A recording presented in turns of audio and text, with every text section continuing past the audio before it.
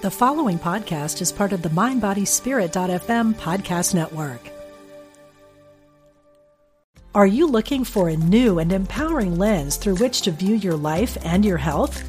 Then register now for Get Healthy with Sound, a weekend workshop with Eileen McCusick, an innovator in the fields of therapeutic sound, electric health, and the human biofield. May 24th to 26th at Omega Institute in Rhinebeck, New York. Learn easy and accessible techniques to reduce stress, improve focus, and increase energy. Learn more today at eomega.org/thrive.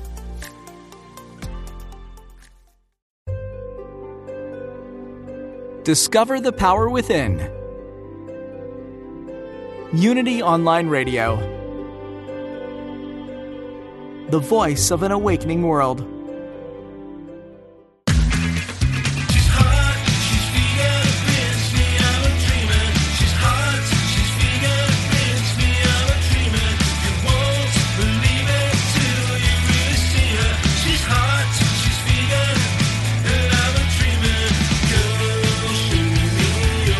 Learn how to eat better, get healthy, and help animals. Welcome to Main Street Vegan with your host, Victoria Moran.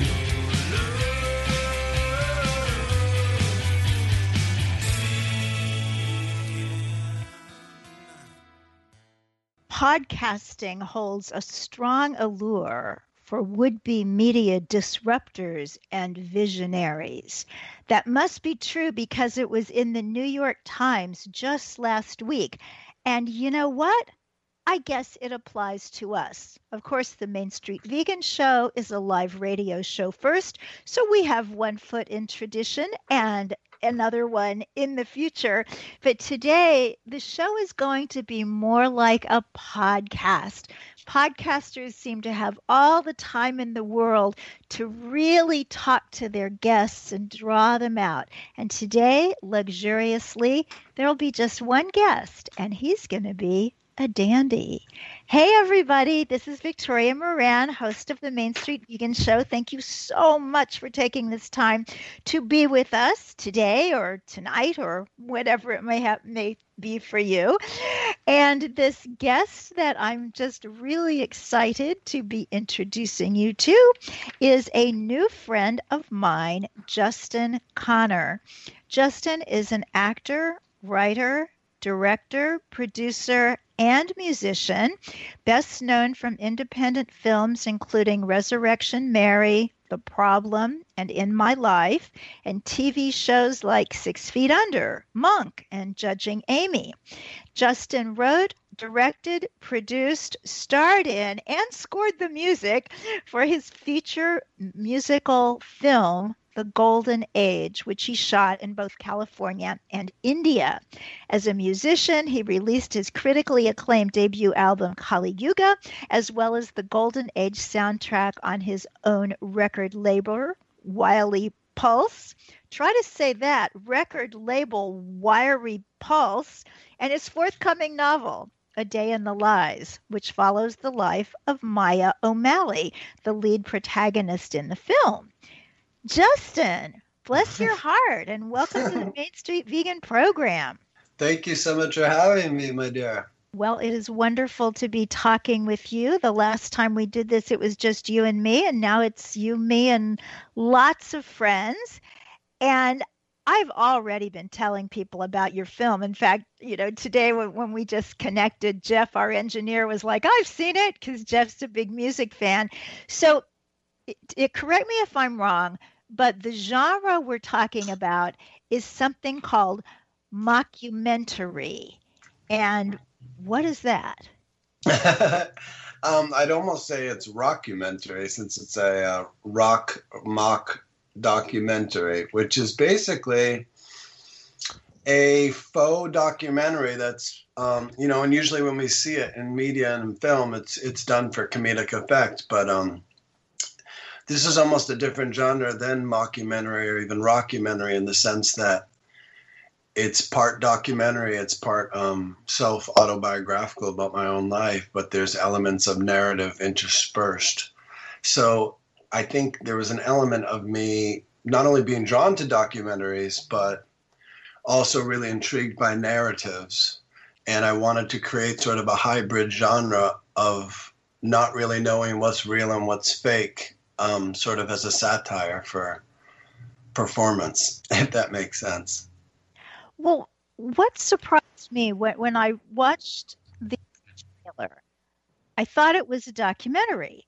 I was calling friends who were into music and saying, what do you know about this guy, Maya O'Malley? I mean, I know that he's kind of esoteric, but he was also pretty big. Why have I never heard of him? They're like, I've never heard of him either. Yeah, it's funny. A lot of people who watch it do the same. They start Wikipediaing, who's this Maya O'Malley guy? Because it's played as if he actually exists. And I think one of the subplots of the film is it's sort of a satire on fame in a day and age where everyone's producing some creative work and wants to be known for it in that sort of way. I kind of went in the opposite direction. And instead of it being, a story about Justin Connor, I wanted to make this kind of alter ego similar to, Ziggy Stardust or Lady Gaga or some kind of like alter ego, so that it was less about me and my story and was more about a reflective view of how we're all going through some of the themes that Maya goes through. So it was a little bit of trying to see if I could pull the wool over most people's eyes. And as a quick funny aside, with Amazon Prime, where the film is available right now, and people are really responding to it, I tried to get Amazon's clearance department to have it as a narrative, which it is, with a documentary style, and they were like, no, this is a documentary. So I think they were fooled, so I'm in the documentary category. So I think that's kind of added to the intrigue or mystique. So I wasn't necessarily trying to dupe anybody with that stylistic device, but I feel like in this culture right now, either through news or YouTube or whatever, we all know what's real and what's fake, with famous actors as a narrative or people on their phones, and that it's real. So I was trying to play with that idea of what is real and what's fake, with the idea of Maya, the name of Maya, the character, being sort of the illusion of the material world. So it's very spiritual. It's very musical. I love the music. Oh my gosh. Thank you. It's as good as 70s music, and that's a compliment. No, I'm on the same boat. I still listen to all that stuff on vinyl. So it's just, I've watched it twice now, and I very seldom watch films over again, but I'm probably going to be going for number 3. So when people watch The Golden Age, and you'll see the story of this very unusual, kind of reclusive, maybe rock star Maya O'Malley, and then he gets in trouble. He gets in trouble for saying things in the media that he shouldn't be saying. But the first thing that he says that gets him in trouble is that people shouldn't eat animals. So was that planned, that was going to be his first faux pas?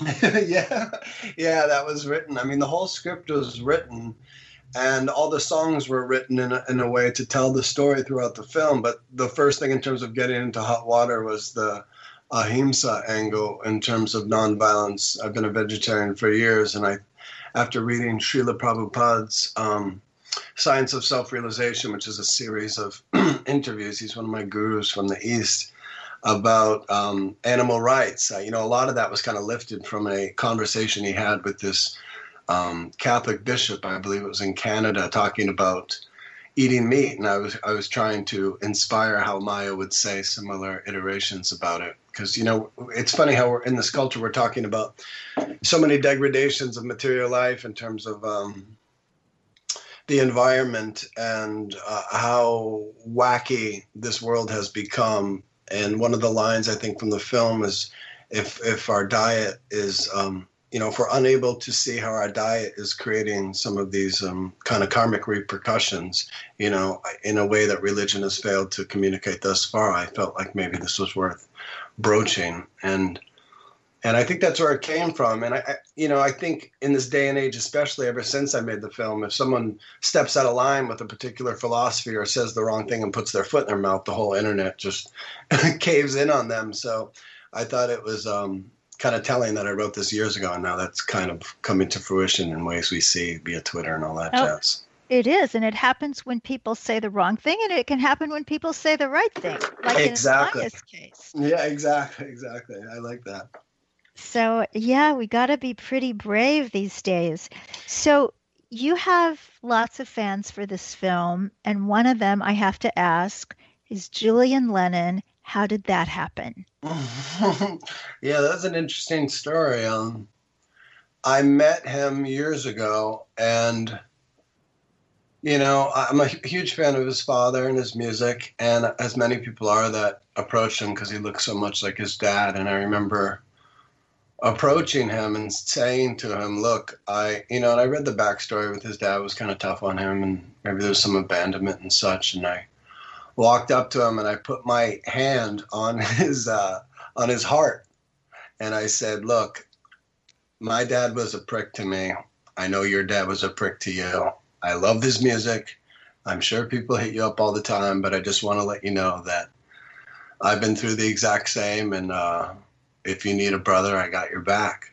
And he kind of like perked up, like, it kind of disarmed him a little bit, I think, because, I don't think people can understand the wounds of trauma unless you've gone through it. And I think he's probably gone through his fair share, and, probably people look at him like, oh, he's got it made, and his father probably left him some money, or, he's got it made. And it's like, these wounds that we go through as a child, they're hard to navigate and they're hard to understand unless you can reflectively convey that you've been through the same, and you're kind of brothers by proxy of going through kind of our own karmic fires. So I just wanted to let him know that I saw him deeply as a son that maybe had wounds rather than the son of John Lennon. And ever since then, we had a nice connection, and he's a very creative fellow, and we've kept in touch. And then I sent him my film, and he really enjoyed it, and he started mentioned it on social media, and he's been a big supporter of it, and just a sweet guy. It's like sometimes I think like people like him or people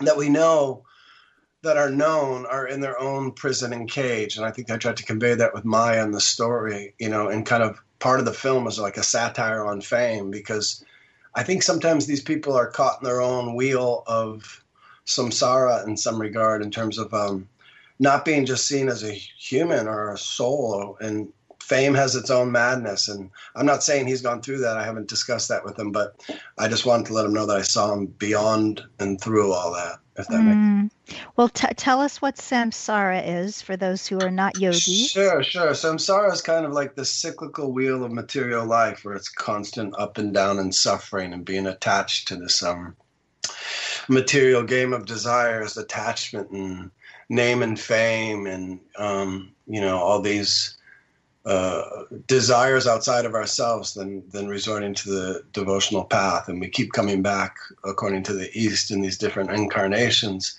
trying to get close to the devotional path. But the allure of Maya, which is the material potency of this world, is always trying to lure us away from our devotional path. So part of naming the character Maya, and it's funny, in the film, someone pointed this out to me, it's like Maya doesn't touch anyone in the film. It's like it's unsure if he's even real or not, or if this is just like a metaphor character. And I'm like, ooh, I like that, because the reason I named him that name was sort of like a spin on that same theme from the East of like, is he real? Like the illusion of the material world. So it's like, here he is speaking the truth. When you talked about this earlier about sometimes people get hopped on online via Twitter and whatever for saying something bad, but also for speaking the truth. So I think it was important for me to tell this story, knowing that that might piss off some people, are like, what's this guy's deal? But, it's important to speak our truth, even if people, want to hang us after. And there's an element of just owning that. And not being afraid of that. But at the same time, then when it sets up later in the film where you realize he's been through the ringer, similar to what I was talking about with Julian Lennon, you kind of see that sometimes people are lashing out, not just because they got something to say that's truthful, but that maybe they haven't resolved something from their own past. So that was kind of the setup for it, in addition to speaking my truth, if that makes sense. Yeah. Well, thinking more about Julian Lennon, I remember when John Lennon was still alive and he was married to Yoko, and they had their son. And how devoted John Lennon was to this little boy, because that was evidently the time in his life when he could do that, when he was able to be a dad and give himself to that. And earlier in his life, when Julian was born, he was just in a different place. And I think so often how grateful I am that I didn't have my daughter until just after I'd turned 33. And I remember when I was pregnant and went to the doctor and I saw my chart and they'd stamped on it in great big letters, elderly prima gravida. And that meant old woman having her first baby. But I was so grateful as she was growing up that I had been elderly when she was born, because I just don't think, and I wasn't perfect, anyway. I don't think any parent can get through that without like, oh gosh, I wish I'd done that particular thing differently. But there's something about timing and being able to be open to even fully love one's own child. So what does the timing have to do with the spiritual path? When did it come to you, and would it have worked if it had been 10 years earlier? Oh, wow. Well, it's a slow track. First of all, that's such a sweet story about your daughter. And I think that's part and parcel why I approached Julian about, what he went through, because, John Lennon was initially married and then that didn't work out. And then he fell in love with Yoko and then had this beautiful fatherhood with his son, Sean. And, I think, from what I've read, it looked like Julian kind of got left by the wayside in some respects. So that's why I just really wanted to be there for him in that regard when I first met him. But in terms of the spiritual path, it's something that, it's similar to the film. I met a girl who lived at the Hare Krishna temple about 20 years ago, and she was a Hare Krishna. I'm like, oh my God, what is this? And I remember her taking me to the temple. I do similar iterations about this in the film. Like, oh my God, what the hell is going on? Like, get me out of here. What is all this about? And because it was very jarring from someone who got raised Catholic in New England, just like, yeah, I'm not sure I'm into this. But I was intrigued because of how devoted and resonant and just how much depth she had. And, she talked about how they were all vegetarian. I'm like, okay, I'm a vegetarian. That makes sense. Oh, I like that. But it was extreme, at first. So then she had me read this book, the Bhagavad Gita, which was pretty life-changing, and it kind of slowly unfolded from there. But it's funny that you mentioned the timing of it, because even though this happened like 20 years ago, where this came into my purview, and I've never been like a big religious person, pound for pound, like of a certain congregation or any particular devotional sect, I remember like, It's funny because I've been into this for 20 years, but it's such a slow migration because there's such resistance, even when you know the path that resonates so deep with you, to fully embrace it. So it feels constantly like baby steps, but at the same time, I knew this was part of my path, because every time I tried to disregard it or push it away, more devotees I would meet that would bring me back into the fold. So I think the irony of it is people think once you find your devotional path, you just go running towards it. And some people do, and that's part of their karma to like just really sprint on it. But for me, I always got my eyes open a little wider than most. So I kind of was taking baby steps, and there's still elements of today where I'm doing the same. But this whole slow migration turned into reading more of the books, meeting this really amazing devotional artist named Shamarani, who was one of the first female disciples of Srila Prabhupada.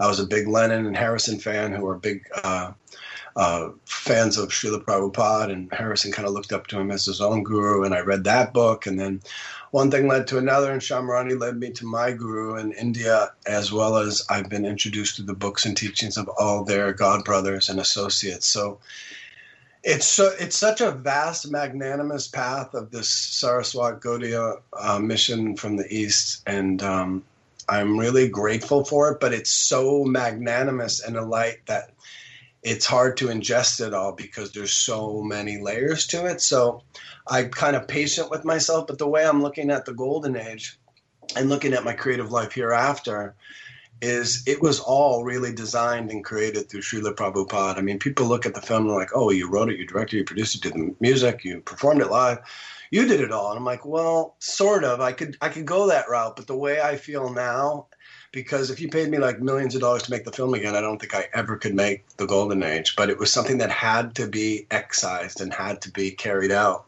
And I really feel like my gurus were almost like using me like a puppet to bring this to fruition. And my creative life hereafter, and the songs I'm writing now, as well as the book and the album soundtrack, it feels like the teachings emanated and inspired all of it. And I just tried to frame it in a Westernly way that can help bridge more Westerners to this Eastern path. So it feels like on some level that's my dharma and fate in this lifetime, at least for right now, or in the immediate interim, or in the immediate future, is trying to convey a way to be a bridge between both sides, and using that kind of pop structure musically, like we said, those bands from the 70s and like Harrison was starting to introduce, is bringing that into the fold and using whatever talents I have to preach this in a way that's not preachy, that can kind of pique the interest of a lot of Westerners, as there are so many, trying to find a deep, resonant devotional path. So that's kind of where I'm at now. And I feel like a lot of what I do now is less about like, hey, look what I did, and this jumping around and trying to get people to see me, and more like, I feel like it's more like a reflection of how deeply the teachings have really resonated with me. Well, I personally am really drawn to films that call on my spiritual nature. Like one that I watch every few years is this 1969 Franco Zeffirelli classic called Brother, Sun, Sister, Moon, about St. Francis and St. Clare. And that comes from your original tradition, and mine too. I was raised Catholic in Kansas City. But the film, it doesn't matter what the tradition is. You see somebody who is transformed and then goes on to transform the world.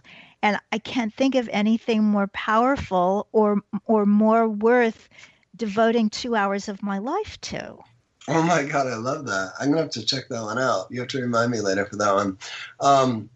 It's funny, like, I think there's this perception with the devotional path, whatever it is, and like you said, it's really irrespective of what theology or what someone's chanting or how they're doing it. I think we're moving into an era, hence the name of the Golden Age. The Golden Age, I named it that, the Golden Age of Kali Yuga, which Kali Yuga is like deemed in the East of like the Iron Age or the polluted age, where we become attached to a lot of these things outside of ourselves in hopes that they'll bring happiness when they never will. But within the Golden Age, and it's around this time that we're at, and it's actually started already, but it's going to start hitting its full force. A lot of people believe in like early 2030s, but where it's like this spiritual reformation, where we're shifting the parameters and paradigms of our lives and all the projections of what we thought would bring us happiness, and the devotional path comes more into the fold, either through chanting or mantra and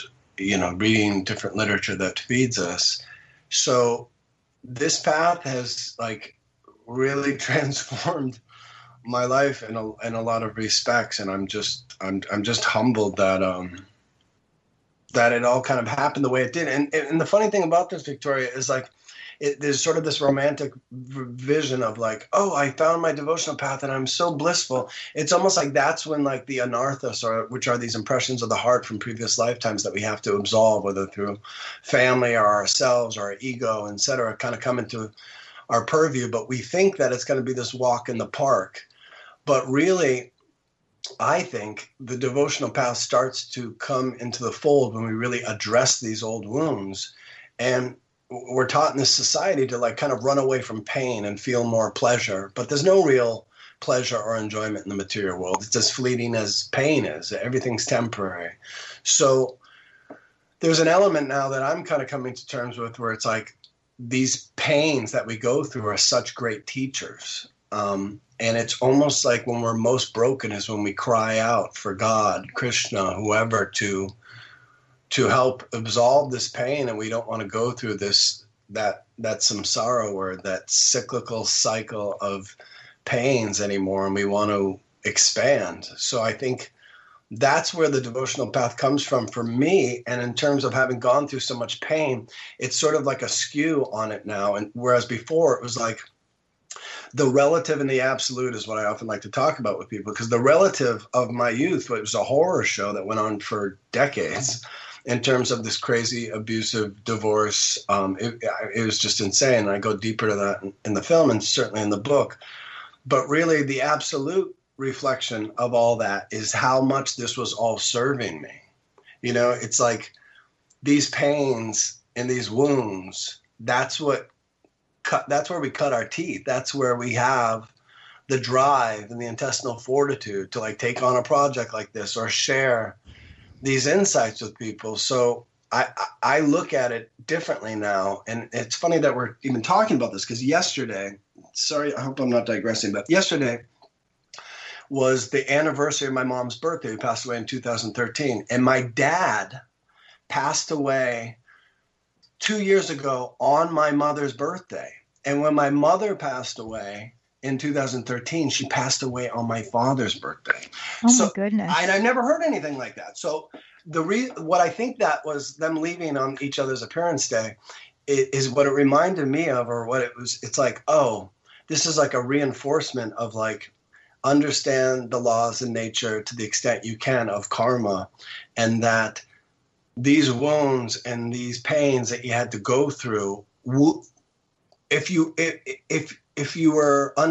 hadn't gone through these things, would you even have become the person you are, and or being able to surrender or dedicate yourself to the devotional path that you even have? So where I'm at now is like, would I trade having gone through a horrible youth to forfeit who I've since become because of it? And the answer I tell everybody is, I would go through this 10 more lifetimes if I had to, even worse than it was, to make sure that it brought me to the devotional path versus staying steeped in judgment or anger and not being able to forgive them. Perfect place for our break. We'll be back after these messages. Thank you.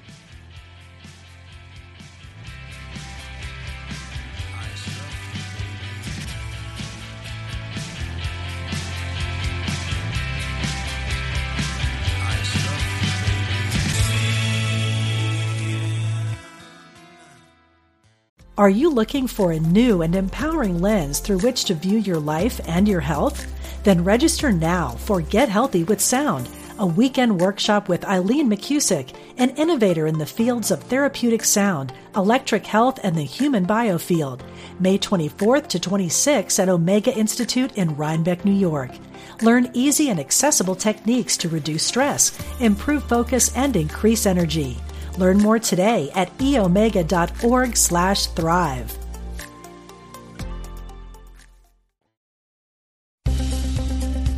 Practical spirituality. Positive messages. This is Unity Online Radio, the voice of an awakening world.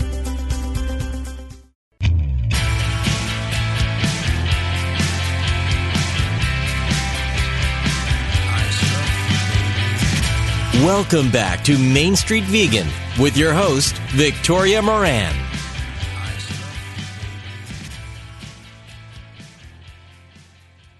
Hey, everybody. I hope that you are enjoying this conversation with Justin Connor as much as I am. The film is The Golden Age, and you can find out more about Justin on his website, which is complex, so I'm going to put that in the show notes. But he's TGA Film, like The Golden Age, on Facebook, and Justin Connor Music also on Facebook, and TGA Film on Instagram. So all over the place. And if you do go to our show notes at mainstreetvegan.net, you will get all the details about the films, the recordings, the books, etc. And if you go to mainstreetvegan.net, check out what's over there, particularly Main Street Vegan Academy. If you've been listening for a while, you know about MSVA. We have been training vegan lifestyle coaches, educators, and entrepreneurs since 2012. We have over 500 graduates from 31 countries on 6 continents doing incredible things in the world. And now we are on Zoom. So that means you no longer have to get yourself to New York City and find a place to stay and figure out the subway. You can simply be in your own home and get this highly respected certification as a vegan lifestyle coach and educator. So check that out at mainstreetvegan.net. We have a new class starting February 21st, and you're not too late to enroll. It would be a pleasure to have you as part of the Academy family. So somebody else who's part of the Main Street Vegan family is our wonderful sponsor, Complement, the By Vegans for Vegans supplement that I take, my husband takes, my daughter takes, we're all thrilled about. And I really do feel so safe knowing that my already very good diet is complemented with essential vegan nutrients to be sure that some of those tough things that are pretty hard to get any other way than a supplement, vitamin B12, vitamin D3, the fully formed omega-3 fatty acids, and vitamin K2 are all in Complement wonderful spray. You don't even have to swallow a pill.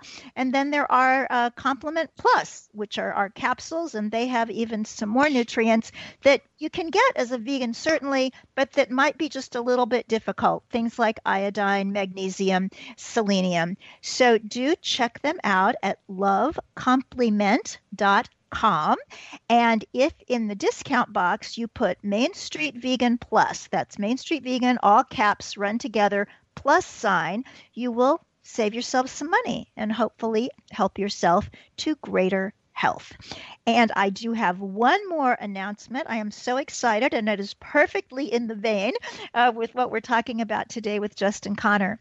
And that is that on Meet Out Day 2021, I am going to be working in tandem with Integral Yoga New York City and also Yoga Goes Vegan, another wonderful podcast for you to check out, in putting together the Yoga is Vegan podcast. And our workshop, our all-day seminar on March 20th is Yoga Goes Vegan 2021. Because we figured, when they had the first Earth Day, that changed things. People knew from this day forward, we're going to be thinking about the planet. And we're hoping that from this day forward, yogis are going to be thinking about veganism. Like, certainly become vegetarian. That's in the tradition. And come on, let's take ahimsa all the way and go vegan. So it's going to be a wonderful, wonderful day. All kinds of fabulous speakers. So do check that out. I will put the link in the show notes. And otherwise, you can just Google Integral Yoga and Yoga Goes Vegan, and you'll find it. Hope you can be part of that day with us. And thank you for being part of this hour with us right now. I'm talking with filmmaker and musician Justin Connor, filmmaker, musician, and spiritual guy. So, Justin, when you say that your path is something called Bhakti, B-H-A-K-T-I, tell us what that means. Yeah, it's a devotional practice of yoga that is about surrendering to Radha and Krishna and having them as sort of your guide and aim. And Bhakti Yoga is a revered path from the East. And a lot of it comes about listening to teachings through lectures or Harikatha, which is like lectures through advanced Vaishnavas who've been doing this for years, gurus, etc. Reading the literature, chanting the Maha Mantra, which is the Hare Krishna mantra every day. Do that and following these four regular principles according to the East, which is no gambling, no illicit sex, no meat eating, and no oh my God, I just blanked. I was gambling. Alcohol, maybe? Yeah, no intoxicants. I think it's a Freudian slip that I forget that one, because if I'm being totally honest, that's probably the one I've had the most issues with. Well, I know that was what you grew up with. You had an alcoholic parent, and what do you think that did to you in a creative way. I mean, we know that most people reach adulthood with some kind of damage from childhood, but it does seem like many people who have very difficult childhoods do remarkable creative work when they're older. Do you think that's just a fluke, or there's something to it? No, I think that's part and parcel of the creative path. I think art is a function of dysfunction. I think usually it emanates in one's childhood in terms of trying to distract themselves from the madness. But there isn't like a pound for pound artist that I've ever met or known that hadn't had to walk through the fires of tumultuous youth. So, yeah, I think it just goes with the territory. I remember reading, there was a book years ago about writers and alcohol and how so many writers drank. And I remember thinking, oh, I don't drink. Does this mean I can't be a good writer? And then I remembered, but you're a binge eater. You have your own addiction. That'll pass. And I felt a little bit guilty that my addiction wasn't as sexy. You know, it was just like, you know, Oreos. But and then also the wonderful, almost miracle gift of writing when it flows after I had stopped binge eating, and just knowing that creativity isn't fueled by substances or habits that one wishes they didn't have. It's really fueled by connection to that light within, even if we don't know that's what's doing it. Oh my God, yes. I'm sorry your Oreos isn't a sexy addiction, like me forgetting the regular principle of intoxication, because I've had struggles with that. Maybe we should both pick up a good heroin habit for like a month or two, just to homage like the Velvet Underground at least, since you live in New York.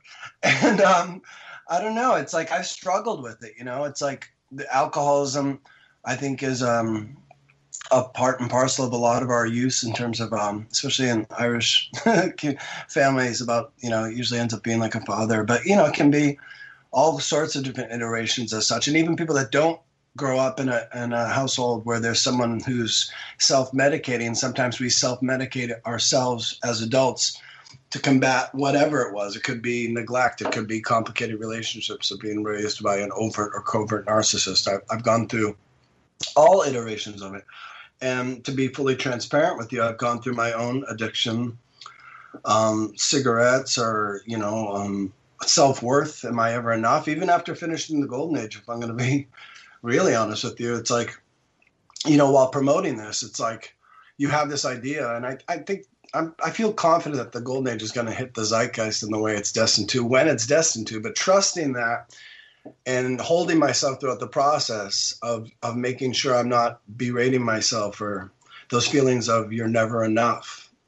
Yeah, you know, I talked about this with someone else recently. It's like the idealization of our own tumultuous past is like, once we go through therapy or we do yoga or we eat right or all these things above, it doesn't necessarily heal these wounds. They never potentially ever go away. And I think they come up for a lot of people on holidays. They do for myself. But I think the goal with it, when I'm kind of learning to combat or at least face, similar to how you said about like the Oreos, that this is like I'm nurturing some sort of indulgence from really getting peaceful and soft with ourselves, is these wounds potentially won't ever go away. I think it's about learning to build a different relationship with them so that we're not self-medicating by proxy as having to deal with the confrontational like pains from being a child and having to put the pieces back together. So that's kind of been my new mantra lately in terms of, rather than trying to think like, how do I eradicate this from ever plaguing me? It's like, oh, they're going to show up once in a while, and it's how you address it when they show up, while keeping a regimented practice to stay steady.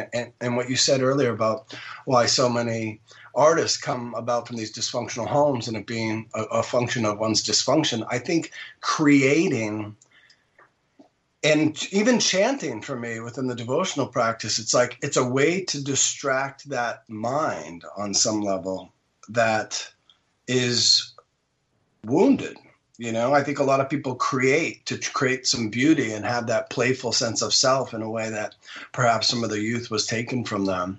So I think the key I'm moving forward to these days is these things, almost like a devil on your shoulder, they're going to come up from time to time, because when you go through these wounds and anarthas from your past, it's not like you can just like go to therapy, which I've done for years. And it was wildly, immensely helpful. And all these different things are eating well. It's like you can do everything under the sun to address these things, but I think it's being really present and how you react and treat and care and really nurture that young child or sense of self when these arise.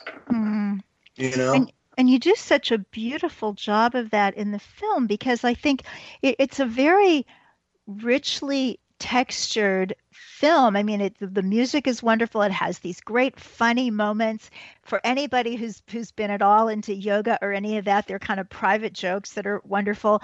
But much more than that, and on a much deeper level, I think you speak to anybody who has ever been hurt, which is pretty much everybody who's ever walked on the planet. So you're doing good. No, I appreciate that. You accomplished that in the film. Now, part of the film, as we said in the introduction, you shot in India. And oh my gosh, some of those scenes, they're so rich. And India, of course, is so visual and so tactile and so olfactory and so every kind of sense there is. So tell us about shooting in India. Yeah, wow. Yeah, I think I started by shooting the first test footage there before making the Golden Age proper, to see if this was, because I went to Vrindavan, India, just on the knowledge of reading Srila Prabhupada's books, and that was the, where all the pastimes for Radha and Krishna took place. So I wanted to go there to make sure, if I'm going to make this project, I want to make sure that I'm in this for the long haul, and this isn't some like new devotional spin I'm entertaining that I'm going to drop in 2 years, So I went there and shot test footage, and I was just so impressed with it all and my hankering for wanting to learn more about the teachings, and knew that this was my path. Came into purview after that first test shoot. And, India is just like a beautiful template. I really, the whole culture revolves around these traditions and certain aspects bhakti and this lineage of gurus and Radha and Krishna and all the pastimes and the texts and the Srimad Bhagavatams and the Bhagavad Gita and all these different stories. And there's so much magnanimity in each city where there's temples that are designed and have been there historically for, hundreds of years and much longer, that resonate with the teachings themselves. So it's like their diet and their family life and their devotional practice and the holidays. It's all kind of revolved around these teachings, which I found to be the most beautiful aspect, as well as everybody just being so nurturing and not wanting to take me into their home and feed me. And, I get into the book and I talked about that first story where I went to the Holy Dham, Vrindavan, and I met this small boy who I've since become like brothers with, and watched him grow up, and he became my guide. And it was almost like at a time where my family had completely dissolved. I was feeling really alone, and I had this young boy who's since become like family in a way my own family hasn't. I've been close to him, and I look at him as my own blood brother. So it's like, it felt like Krishna was like aligning me with all these people in India that helped serve me so deeply. And one other thing I just wanted to say real quick, in terms of like the script in relation to India and in relation to these teachings, I wrote about a story that was semi-autobiographical about a Westerner who wanted to let go of this old stuff from his past to make room for his devotional future, because I knew that this was where I was headed. And I can be a very tricky person in terms of like, even when I know what's best for me, whether it's those Oreos you ate or the cigarettes that I was smoking, I knew that this was all coming to an end, and I knew where I was headed. So if I didn't write this script and corner myself into where I knew I was going. And since discovered as I was making the film, I would have easily wiggled out of this and gone back to my material ways. But I kind of gut checked myself that I'm going to change my life, and I'm going to make sure and ensure via myself as an artist that I don't wiggle out of it. So India really helped foster that communion so that I didn't wiggle out and just say, no, you know what, and to go on to some other path, because I think there's a tendency in our culture now where there's so many different devotional paths and this form of yoga and this guru and this thing and that. And it's like, I knew this is where I was headed, even if it was wildly uncomfortable, and still is at times, to fully embrace the magnanimity, the lore, and the austerities of it. I wanted to corner myself so I wouldn't, just check out. So you talked about these wonderful people and their diet and all that, and yet this is Main Street Vegan, and most of my listeners are vegan, and they're thinking, yeah, but what about the dairy? I mean, what do you do with that? Well, it's different in the East than it is here because the way the cows are treated, which is, the cow's the sacred animal there, and it's a dear consort of Krishna. So the dairy approach to the East is much different than it is here in the West, because the dairy that we're receiving more often than not is cruelly or inhumanely produced. But there, the cows are treated with such reverence, and lots of people, as part of the diet, have ghee and milk and cheese in their diet because the cows are of a different sort of cyclical nature in terms of how they're honored. So, yeah. May I argue with you? Sure. And thank you, although I would have anyway, just on behalf of the cows. I believe that this is not altogether correct, having also spent time in India myself. India is the biggest importer of leather in the world. It's only legal to kill a cow in India in 2 states, but when they can no longer produce milk, they're let out to wander, and these bandits from the other states come and get them and take them to slaughter. They're hit by cars. They eat plastic. There was one story that I know of as true because a dear friend witnessed this, of a temple that specifically worshipped the Holy Mother Cow, and they would go in and pour milk on the statues and do all the reverential things for the cow. And a cow was near death in front of the temple, an actual living cow, and they just walked around her. So, I think there's a lot about this cow thing and this dairy thing that it's got to be out there, and it's so hard, for an American to be saying, oh, well, you guys aren't doing it right, because Lord knows we're not doing it right either. But I know veganism is growing in India, but there's a lot of culture there, There's Krishna and the butter.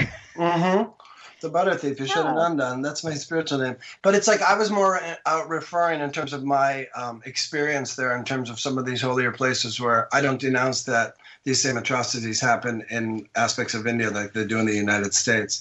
So I'm not trying to refute that, and you're totally correct on all that. I'm sure more so that you're knowledgeable about that probably than even I am. I'm just talking about some of these destinations I've gone to where they're treated with more of a sacred capacity, that I resonate with that for those that choose to eat dairy. Personally, I cut dairy out of my diet because my body doesn't seem to respond to it very well. And learning more about what you mentioned as well, I've seen them handled in a different capacity. But, it goes back to that conversation about in the material world, like how we're living in this iron age and everything is polluted. Yes, there are cows that are eating plastic or are treated inhumanely all across the world, but I don't have a solution for it other than just to espouse that being nonviolent to all sentient beings is really like the barometer that trumps all of it, and I think that is catching on all around the world, and it's not something that necessarily happens overnight, unfortunately. But I think that wave is spreading. I think that's kind of more where my philosophy stems from the most. Yeah, because it seems to me that being vegan in a context of the Hare Krishna movement, in the yoga world, is a little bit like being vegetarian or vegan in a Christian community and in a Jewish community.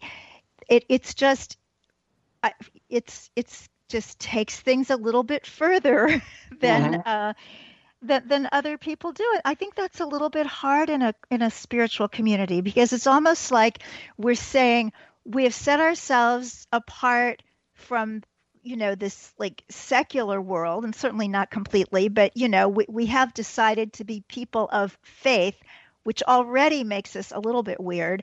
But now in that community, I'm going to do this thing with my diet. That's hard for, I think, people to not feel like a double outcast sometimes.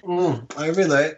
I think those austerities can seem very extreme and are on some level. And I think, a lot of it is just trying to live a diet that's ahimsa. And from my lineage is offering your food to Radha and Krishna before consuming it and eating foods that are accepted by Krishna. And I understand that seems very proselytizing to those in the West. It even does to myself at times or in the past. But, I'm starting to realize there's a benefit to eating simply and wholly and instead of kind of satiating that rapacious tongue that I always seems to get me in trouble. Oh, yeah, for sure. That's a good one. It likes Oreos too. Oh, I see you do have a simpler website, JustinConnor.com. How easy is that? So another place to find out about this remarkable man and his absolutely wonderful work. So were you always a musician, or is that something you came to in adulthood? I played a little bit as a child, and then I started picking up a little bit in college, but I came to LA pursuing acting and did that for a while, and I just wanted to speak about themes of more substance, so I started writing the script. But before I wrote the script, I released my first album, just started playing around on piano and said, I want to kind of do this music thing, released that album, and then when I was doing the script, I was like, how can I join music with the script? And maybe the songs can tell part of the story like a scene does, but I hate lip syncing. Let's not lip sync. Let's do it real. And I'm like, oh my God, that's going to be so hard filming this.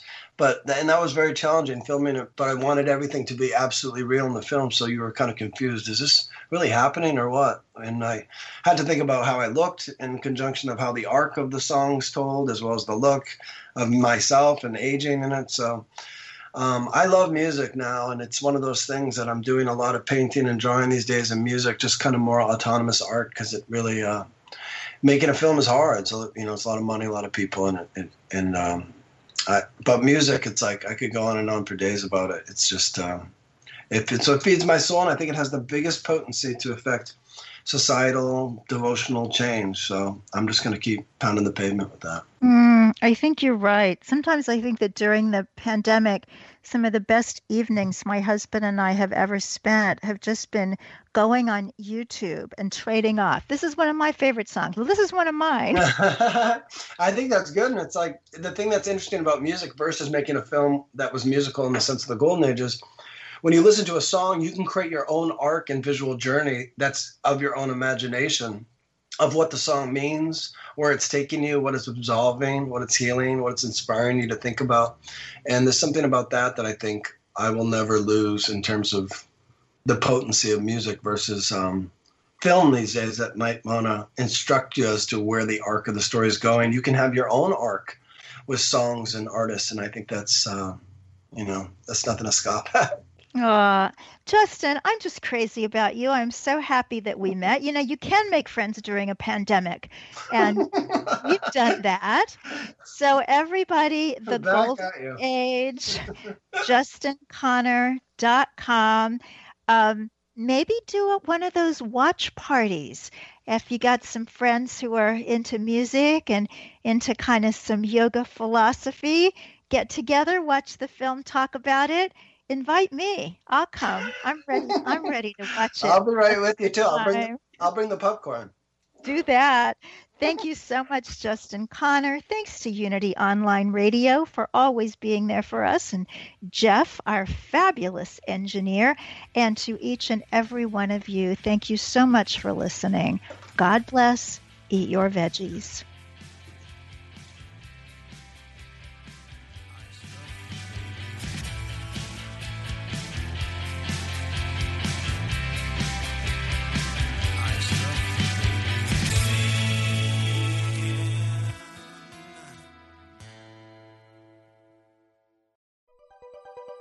Thanks for listening. This is Unity Online Radio, the voice of an awakening world.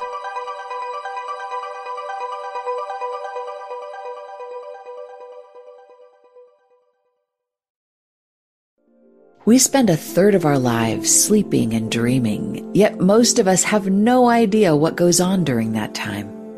I'm Kelly Sullivan Walden, and as a dream expert and best-selling author, I'm here to empower you to mine the gold from your nighttime dreams. Join me on the Kelly Sullivan Walden Show, part of the MindBodySpirit.fm podcast network, available wherever you get your podcasts. Until we meet again, don't take your dreams lying down.